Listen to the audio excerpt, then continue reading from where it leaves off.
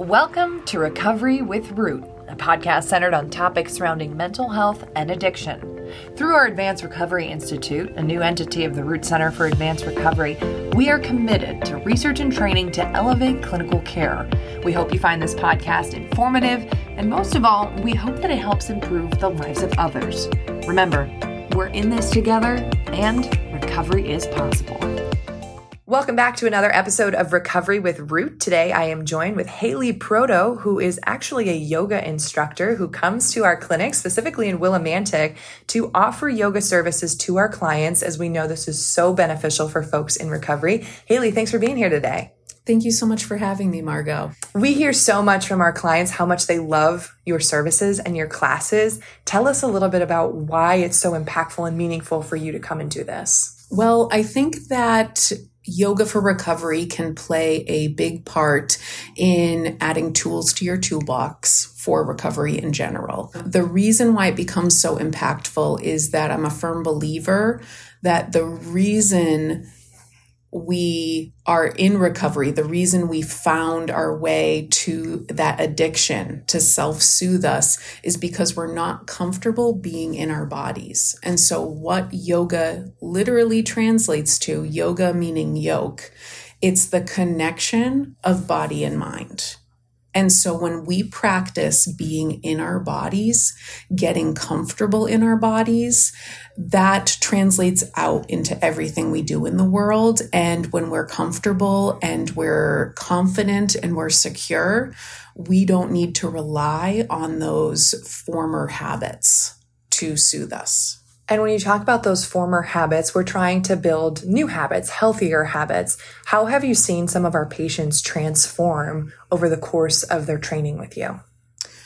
Well, it can vary from person to person depending on which aspect of yoga they're particularly drawn to. There are many aspects of the practice. However, people will regularly tell me that the calm mind, finding ease in their daily lives, and being able to work from a place with less stress and anxiety allows them to accomplish so much more. Some folks may be listening to this and think, oh, yoga's not for me. I'm not flexible. I don't have the patience. What would you say to them, at least just to give it a try? Well, absolutely. I do recommend giving it a try. So one of the common misconceptions when people walk into the room with me for the first time is they think that I'm going to make them do some kind of crazy, contorted, back-bending pose, balancing pose, tree pose, whatever it is. And it is the common imagery we see when we even Google search the word yoga. But the reality is the asana, which is the movements, the poses in yoga, is one branch of an entire tree. And so what we're doing is we're starting on the lower branches. We start focusing on something called the yamas and the niyamas. And these are the first two branches of the tree of yoga. And it's about internal reflection, self-study, and in their ethical codes to live our lives. And I joke that they kind of mirror the 10 Commandments, right? But it's for a yogic way of living. And when we start to incorporate these things into our lives, we are able to take our yoga, which we eventually do get to poses, we're able to take our yoga off our mat and actually live it. And that is the goal of yoga, is to live your yoga. It's not just something you do on a mat. And you're talking about on a mat and all those postures, but a lot of it also comes back to mindfulness and breath work, which we know is so crucial when you're having those moments of perhaps cravings or withdrawal or anxiety and depression. The breath really can help. Yes, the breath is a huge connection. In yoga, it's called pranayama. And we practice pranayama type practices or breathwork practices that help to calm the mind, lower the blood pressure, and bring you back to zero. And zero is a place that I describe as a place of ease. If 0 is ease, 10 is totally out of control. You're no longer in the driver's seat. And so we want to be working through challenges. We want to be working through joy. We want to be working through relationships from a place of ease.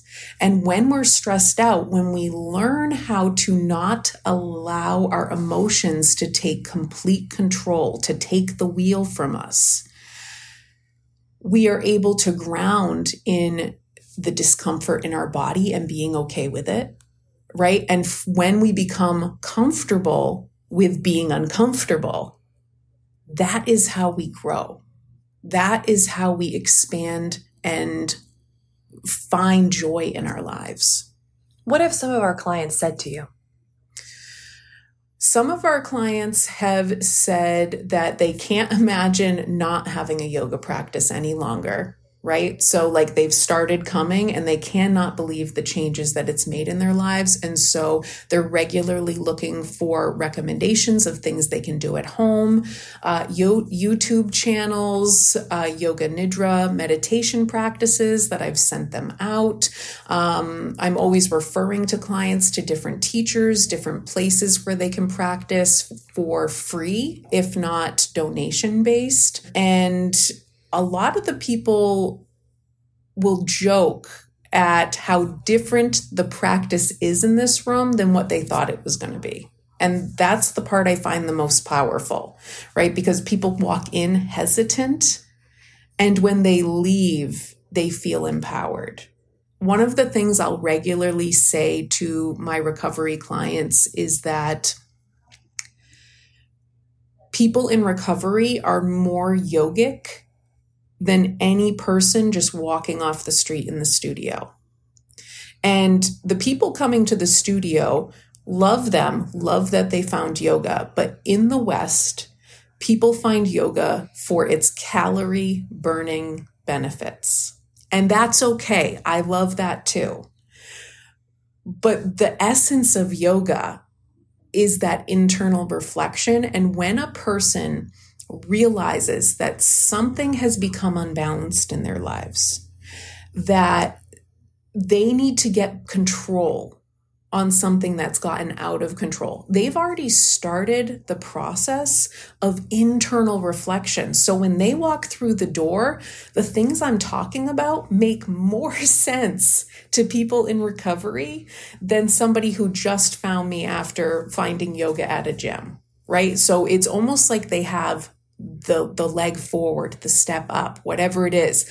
They've found their way there more quickly, and they understand the practice on a deeper level. So it's so funny you talk about that, because even myself, I enjoy practicing yoga. And I told you before we started this is that I like the more athletic kind. And I think that's what a lot of people, their preconceived notions is that, it's a workout, but also has some mindfulness. But really there are yoga classes where the calorie burning, the physical aspect is secondary. It really comes back to a place of peace. And they might not even get breathless or anything like that in these classes. Absolutely. Depending on who comes to join the practice itself, what we do for movement could vary. I always gear the practice to whoever's in the room, but I am known in the yoga world for teaching restorative, yin, meditation, and gentle-based practices. So you're not there to build a sweat. You're there to connect to your body. And we move from a place of connection from the body. And we explore poses that are in those more vigorous classes, but in a breakdown format so that you're really feeling what it should feel like in that moment of stillness. And then the next time, or eventually when you find your way to these more vigorous type classes, when you hit your warrior two, you're more present in that warrior two. You have an understanding of the energy flow through the pose than maybe you did a year ago, a week ago, whenever it was. Some people can practice the energetic version of yoga for years and years without ever coming to a more still practice where they're kind of learning all those little nuances. But whenever they do find it, right, it greatly benefits them. It benefits their quicker moving practice, benefits their mind because they're creating balance in the body, right? The slow asana, the meditation, the discussion is the other half of the practice. So if somebody's only practicing quick yoga, they're only getting half. And so it's that other part. And so it seems, and correct me if I'm wrong, it seems kind of like that mirrors recovery. As we come in, we don't want to bite off more than we can chew. It's small steps, one day at a time. And this sounds like it really lays the foundation. As you said, you're not coming in and in a handstand day one. Definitely you're laying that foundation. Absolutely. It's a big foundation. And the beginning stages of new groups for me are actually 90% discussion and thought process. Right? Typically how a practice works in this setting is it's actually part meeting, part practice. So if you are somebody, every once in a while I'll get a client that maybe they have a court order that they have to attend X amount of groups. I can sign off on their paperwork because they are actually attending a recovery meeting. And so the first part of the practice, I bring a thought-provoking reading. That is part of my own recovery. I wake up every day, I turn the next page of my book, and I do a reading. I think about it. And then I bring that in, if it resonates, to my groups. And I want to know what people think about it. How can they relate it back to their lives? What comes up from them, for them, when they hear those words? And then, so we open the floor for discussion. We touch on the reading. We touch on how it makes us feel. And if somebody is going through something so challenging that they couldn't even hear the reading while I was reading it, I encourage them to share on that, right? Because in the meeting setting, you're getting this opportunity to speak your truth. And we are not granted that frequently in our daily lives. And that's why meetings are so important. So we touch on this meeting aspect, and then when the meeting naturally comes to a close, whenever the talking ends, we will then move to our mats, and depending on who's in the room, how new people are, we will do some movement, some poses, some breathing, and of course, Shavasana. Shavasana is final rest. It's when we lay down and do nothing. And that's always everybody's favorite part of the class. Hey, sometimes we don't have time in our day to just do that, to take a few minutes. Exactly. So that's great. Yeah. Haley, you mentioned your own recovery. If you feel comfortable, whatever you feel comfortable sharing, tell us a little bit about how that helps you connect with the clients. Absolutely. So I am working from a place of my own recovery. I have been in active recovery for the last 7 years. Sometimes my recovery is not the standard, right? So my recovery has to do around food addiction and binge eating disorder, right? So I also have a lot of clients that are dealing with eating disorder recovery and stuff like that. But under the umbrella of recovery, it has to do with addictive tendencies, out of control feelings, and people not understanding us. And so when we're talking from this point, anything we do, it doesn't matter what we're in recovery from. I will frequently be heard saying we are all in recovery from life, who some people just aren't willing to accept it. Right?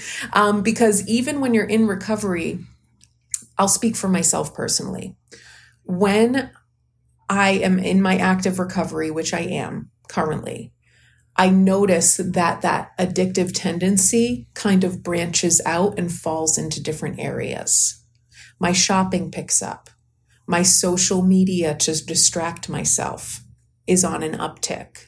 Right? All these other things, right? Suddenly there's more plants in my house. I'm a big nursery goer, right? So lots of plants start appearing, and it's all about tuning in, finding balance in every aspect of your life. So if you notice, right, you're doing good, you're not falling into your usual default thing, whatever that thing is to make you feel better, you'll notice it starts going other places. right? And food is a big one for people who are in recovery from drugs, and in particular alcohol. When they get that alcohol under control, the eating gets out of control.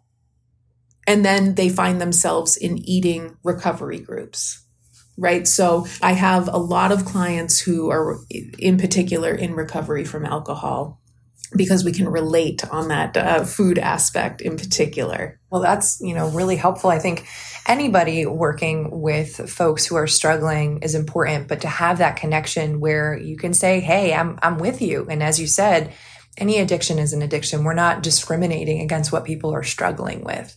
And so right now you offer these classes in Willimantic, but there are discussions to have this, expand to our many other clinics. Yes, right now we are in discussion about starting it on Zoom to offer a Zoom meeting weekly, which means it's almost even better because you do it from the comfort of your home.